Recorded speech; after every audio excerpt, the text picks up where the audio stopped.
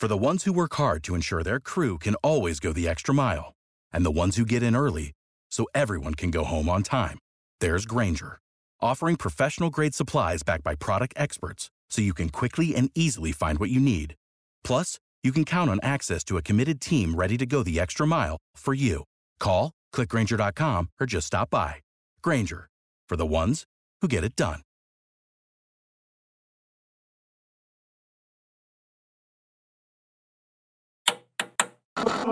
With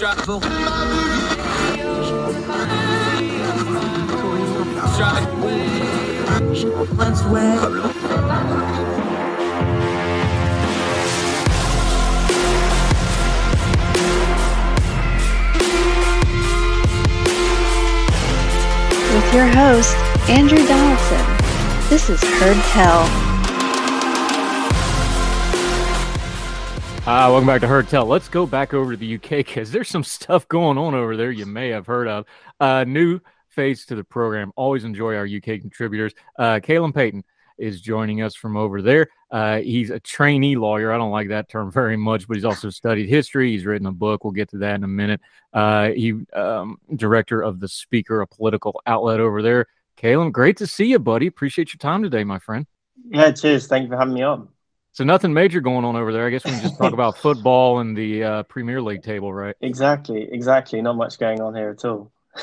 As we're recording this, PMQs, Prime Minister questions, just ended here about 45 minutes ago, U.S. time. Let's just start right there. Rishi Sunak, of course, he does all the ceremonial stuff with the king, and he had his first side of 10 Downing Street and all that. PMQs is really your job as far as the public-facing job. How'd he do first time out?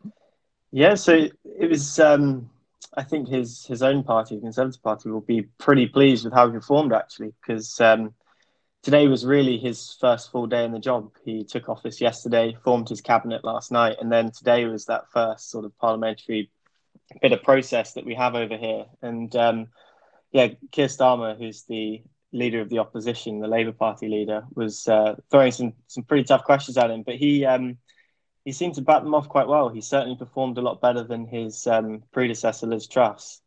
Now, to be fair to Liz Truss, now we all know what happened there. 45 days in office.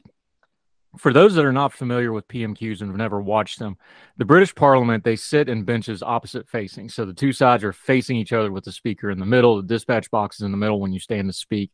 I encourage folks to watch this. It's a great piece of political theater that I wish we did because most of our people wouldn't be able to handle it, frankly. What's really interesting here with the Liz Truss situation is actually what I was watching today was what's going on behind him. Let's call this what it is. During the leadership race, we covered it. We had people on the show about it. The whole thing of the leadership race was the MPs all wanted Sunak when it went to the larger party. That's where Liz Truss had her backing, and she won. But it was very obvious now. I mean, we got to deal with the facts as they are on the ground. It's very apparent she never really had the backing of the MPs. That's what I was watching today. Does they have now? Of course, it's performative, but they did seem to want to show a solid wall of Tory today. It does look like he's at least going to have that piece that Liz Truss, frankly, never had. Yeah, 100%. Because when she won that leadership race, literally just over a month ago now, she only just squeaked through to the final two with her own MPs. So the final two, they do a lot of voting within the party first. The final two then go to the membership of the Conservative Party. Now, she only got through on the final round of voting and was a long, long way behind him to get there. So when the members then selected her, she had a lot of parliamentary colleagues really not supporting her at all. And so that means that when the going got tough, and it got tough very, very quickly, they were not there to support her, and it became really untenable really, really quickly for her, which is why you saw that after just 45 days, she had to resign.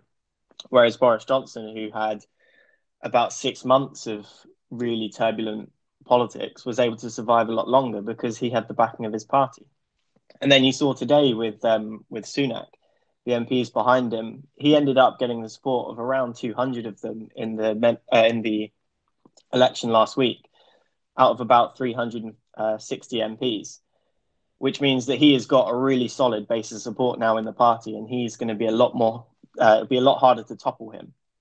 And so when the going gets tough, it's going to be much harder for the opposition to really dig in on him, because he's going to have that support behind him, and he's going to be in a much more solid position. And I think that was probably reflected in the way that he approached PMQs today. He threw a lot of sort of red meat to his backbenchers, went in and threw a lot of the phrases that they really enjoy, a lot of the jabs at the former Labour leader, Jeremy Corbyn, that they love that kind of stuff, talking about Brexit and the vaccine response and how he, as Chancellor, responded to COVID. That was something that played really well with his backbenchers. And I think because of the support that he has in his party, is able to do that a lot more effectively than Truss ever could. Yeah, Caleb Payton joined us from over in the UK. Let's be adults here. Politics has a lot of momentum and gravity to it. Part of the problem, Liz Truss got caught up in it. Richie Sunak's going to have to figure out a way to overcome it. There's a gravity problem with the Conservative Party. They've been in power for 12 years, no matter what their record is. Aside from that, that's just a really, really long time, especially in UK politics. This is getting close to a record in the modern era. They've just been in power for a long time. The last election was, of course, the Boris Johnson, which he, endlessly told us about his mandate. He's gone, so that's gone. There's going to be continuous cries for a general election. There's some gravity stuff besides the politics, besides the economic crisis, besides the political chaos of the last 60 days. This is just going to be a steep hill to climb before you put anything else on it, just because of the gravity of the current chronology of what's going on with the Conservative Party right now, right? Yeah, 100%. Because unlike in the States where your elections are fixed every 4 years, we have sort of a window where election has to be held. It has to be within 5 years, but the government basically gets to decide when that election is. So we've got a bit of a weird situation at the moment where our government's in quite a weak position because of the turmoil of the last month and a half, but really it's been going on a lot longer than that. So there's a lot of cries in the country for an election. There's a lot of cries from the Labour Party across the other side of Parliament for an election, but they don't have control over that. It is the government who can control it. Now, we saw with Liz Truss, there were really increasing calls for an election because of how weak her position was as Prime Minister. So it really depends how these first few weeks and months go for Sunak as to whether we're going to end up in a situation where an election is likely. Because if he's able to cement his position, if he's got his parliamentary party behind him and can perform well, there is nothing the opposition can do. No matter how turbulent our politics gets, there won't be an election until he calls one. And that could run all the way up until January 2025. So it's difficult. And that really does put the pressure on him, because it is about how well he performs as to whether his party will end up having to face an election or not, and whether he will sort of have his government swept out of power, or whether he can maintain this sort of semblance of credibility and stability which will allow him to keep going.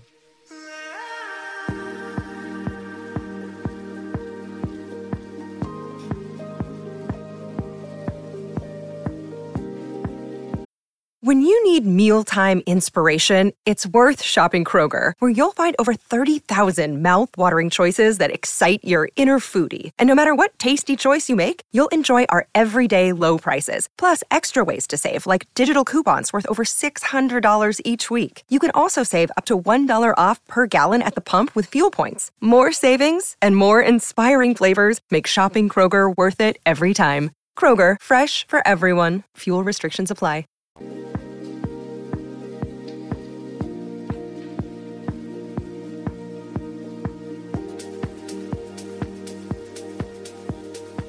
Yeah, Caleb Payton. See, I told you I'd mess it up.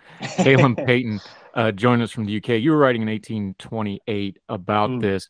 You broke it into two parts like I did, and everybody, pretty much everybody. Look, there's the economic crisis and political crisis. We're talking the political crisis, so let's just stay on that for just a moment. You talk about, Richie Sunak mentioned it this morning, the manifesto.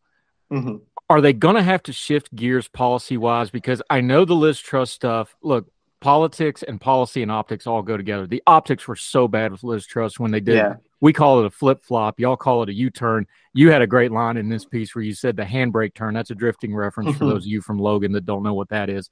That really hard, just when you just completely reverse yourself.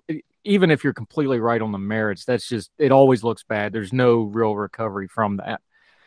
What's Sunak's first? Like, he needs some layups here, just political strategy wise. He needs like a couple of easy wins, something to kind of get some momentum going. Are there any on the board right now? A couple easy things he can maybe try to get done.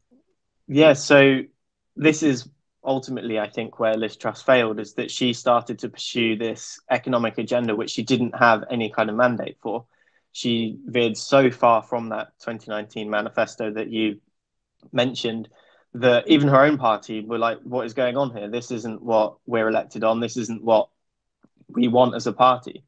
Now, Sunak yesterday in his first speech as Prime Minister immediately came out and said that his mandate is rooted in that manifesto, so that he's going to stick by it and he's going to really implement the politics and the policy that was contained in that manifesto. So I think in terms of the low-hanging fruit, the first thing is to reverse most of what Liz Truss did. Now, his Chancellor did that last week. He's already reversed all of the tax cuts that Liz Truss had tried to implement. But also, he's now signalled that he's going to go further and reverse a lot of the sort of environmental policy that she was trying to implement. So, for example, she tried to reverse the ban on fracking. Now, I know fracking is very popular in the States, but we've got obviously a very different geography to you. We don't have sort of that vast space where you can frack safely. Most of our fracking sites are within, I believe, 10 to 20 miles of a residential area, which obviously causes problems for sort of ground shimmers and subsidence and things like that, which can obviously damage people's homes. So that was obviously incredibly controversial because a lot of the areas where fracking tends to take place in the UK were constituencies with Conservative MPs. And so immediately Sunak has reversed that policy of Liz Truss and re-implemented that ban on fracking, which certainly for a lot of Conservative voters and for a lot of his own MPs is an incredibly popular decision that he's taken. And I think those kind of decisions are what we're going to see from him, particularly early on, is just reverting course back towards that 2019 manifesto, trying to do those policies that are traditionally popular with Conservative voters and with the Conservative members of Parliament that support him. Yeah. Let's talk about the economic crisis for just a second. Yeah. Look, a lot of this is outside everybody's control. We just did the chart 2 days ago on our show. Inflation is a worldwide problem right now. Of course, the war in Ukraine is driving part of that. Part of that is just trends and cycles. You know, economics has a circadian rhythm to it of up and down, and this is just a down. It's worldwide right now. The problem with something like inflation and an economic crisis like the war in Ukraine, which caused an energy crisis, is it exposes what was already there. Yeah. Rishi Sunak, when he was Chancellor to Exeter, or however you say that crazy word y'all got over there. Exchequer, when he was Chancellor, he talked about this openly. I don't think he'll talk about it quite as openly as Prime Minister because, frankly, he can't politically. He talked about it. He's like, look, we've got economic mess that we haven't dealt with in many, many years. And then when you have a crisis, all of a sudden those fault lines become really big canyons. Now, he's not going to talk that bluntly now that he's Prime Minister, but that was his role for a long time. He's a very smart individual. He's done very well for himself in business privately. How's he addressed this in a way of going like, look, there's some just math here that's bad. And this is going to be bad. The UK recession that's coming, they're talking about this thing maybe being 18 months to 3 years. This is not going to be a quick fix no matter what. How does he communicate that bluntly while still giving people hope and still not politically giving people like, hey, we're going to work on this, but it's going to take time? That's a heavy lift for anybody. A brand new PM, that's a really steep hill to climb. But that's what he's got to do, isn't it? Yeah, well, what's interesting is that, so in the summer when Boris Johnson first resigned, we had a much longer leadership contest, which was about 6 or 7 weeks long. And he spent the entirety of that leadership contest warning what is happening in the UK economy and also what would happen if Liz Truss implemented the economic policy that she was pursuing. And you saw him say that in his first speech once he accepted the leadership and again today in PMQs, that we are in a very, very difficult economic situation, but he's gained credibility for spending that first leadership campaign, which he ultimately lost, talking about those issues and explaining exactly what's going to happen if we pursue a Liz Truss style economic policy. So he can now take office in a much stronger position and say, well, I thought this was going to happen. I told you this was going to happen. And I told you the type of policy we need to get out of it. And so he's now standing quite legitimately on a platform where he can say, we do need to increase taxes. I know it's going to be painful, but that's what we need to do to sort of settle the UK economy. And so as much as it's going to be very difficult, and I think it will be politically painful for him, the Liz Truss era was so bad, and he was the one that was, more than anyone else, warning about what might happen ahead of time. He's now in a position where he can implement what would generally be incredibly unpopular tax rises or spending cuts, but have a greater legitimacy to do it, and probably have greater support in doing it because of how bad that Liz Truss era went.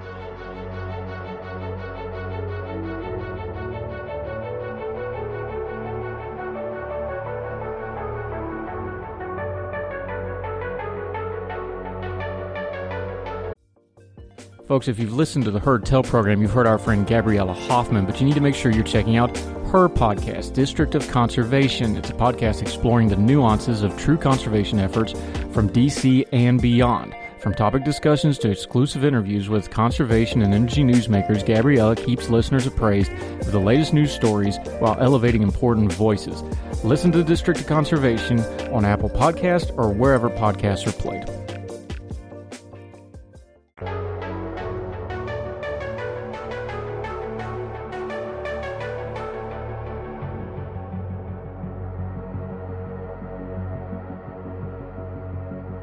Yeah, Callum Patton joining us.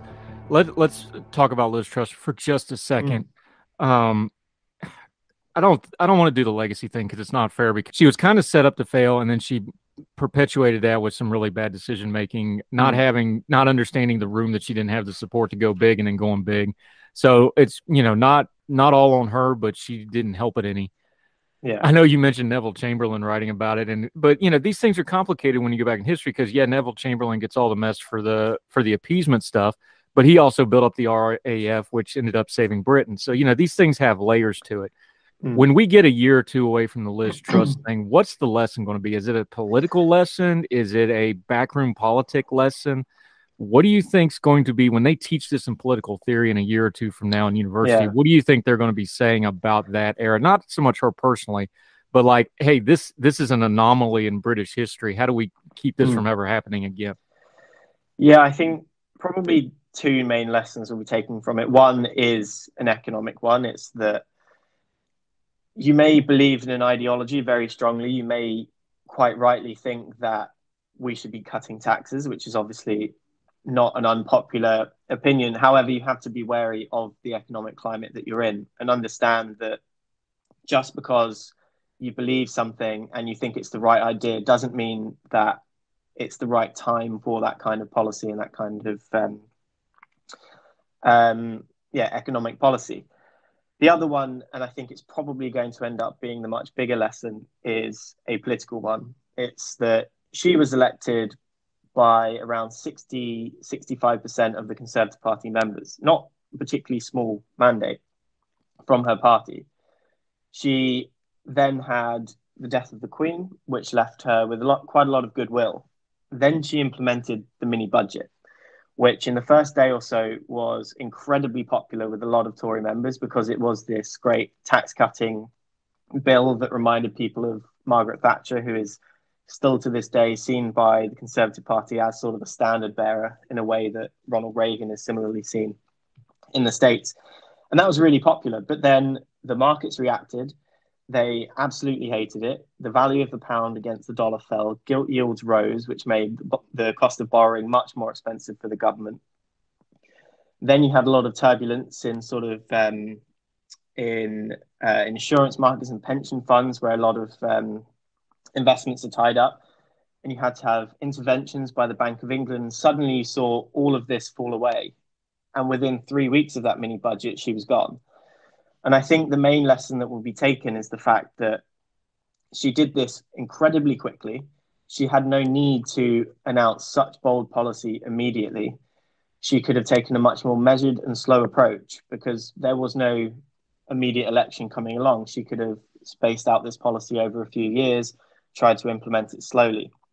In much the way that Thatcher did, it took her about 5 or 6 years before she went really, really bold. She waited for the economic conditions to be right.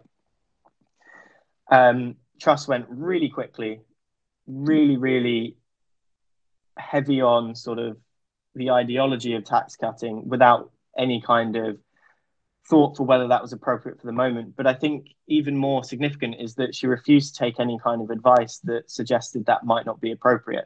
She sacked the top civil servant in the Treasury just before the budget. She didn't speak to the Office of Budget Responsibility, which basically oversees a lot of these budgets and makes sure that they are sort of fiscally prudent and the right thing for the economy at that time. And so the fact that she ignored a lot of these things, pushed ahead really quickly without any kind of thought or ongoing plan, is the ultimate failure of her premiership. And I think that's probably the major lesson that people end up taking from it.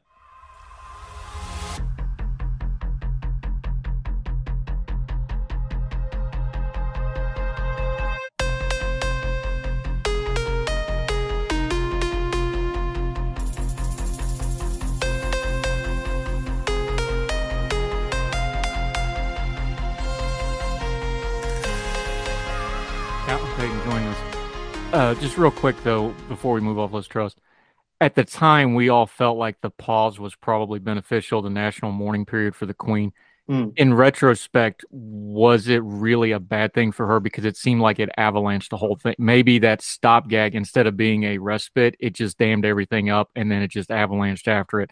In retrospect, is that an accurate assessment, you think? I wouldn't say so. I think in many ways it was a bit of an opportunity for her because she, up until quite recently, was not a particularly frontline figure in UK politics. She became the Foreign Secretary, I believe, earlier this year. And so that was her first real big exposure to the public. But still, she wasn't particularly well known. So when she took office, that was her opportunity to define herself to the public. So in a way, that pause gave her the opportunity to be seen a lot in a much more friendly way, in a way that you're not going to have that immediate pressure thrown on you. You're going to be seen as a leader in an important time, but you're not going to have a lot of pressure on you. There was a lot of willingness and goodwill there. But then within a week of that whole mourning period being over is when the mini budget happened. And that's really what led to her downfall. And whether the mourning period made them go into that a bit more blindly or whether it actually, saved her another 2 weeks if they'd done that budget sooner, and she might have ended up losing her job sooner. So it's difficult to say, but I would probably say it was an opportunity for her rather than that being the reason that she fell. It's just an opportunity that she didn't really take. Yeah, I think missed opportunity might be the subheading on this whole ordeal of the last 60 days or so. Real quick, before we let you go, for the outside observers like us, overseas in America, the worldwide audience that we have, give us a couple mileposts to be watching for with Rishi Sunak. Obviously, he's going to go a little bit slower than Liz Truss did because, he's a smart guy. He saw what just happened.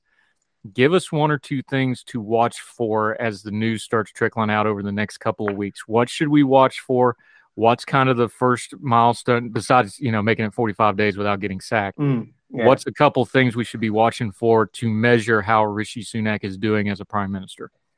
Yeah, so I think the first thing is that at the moment, the Conservatives are so far behind the polls. It's something like 30 points that you'd imagine he is going to start closing that gap to a more typical level, maybe 10, 15, 20 points.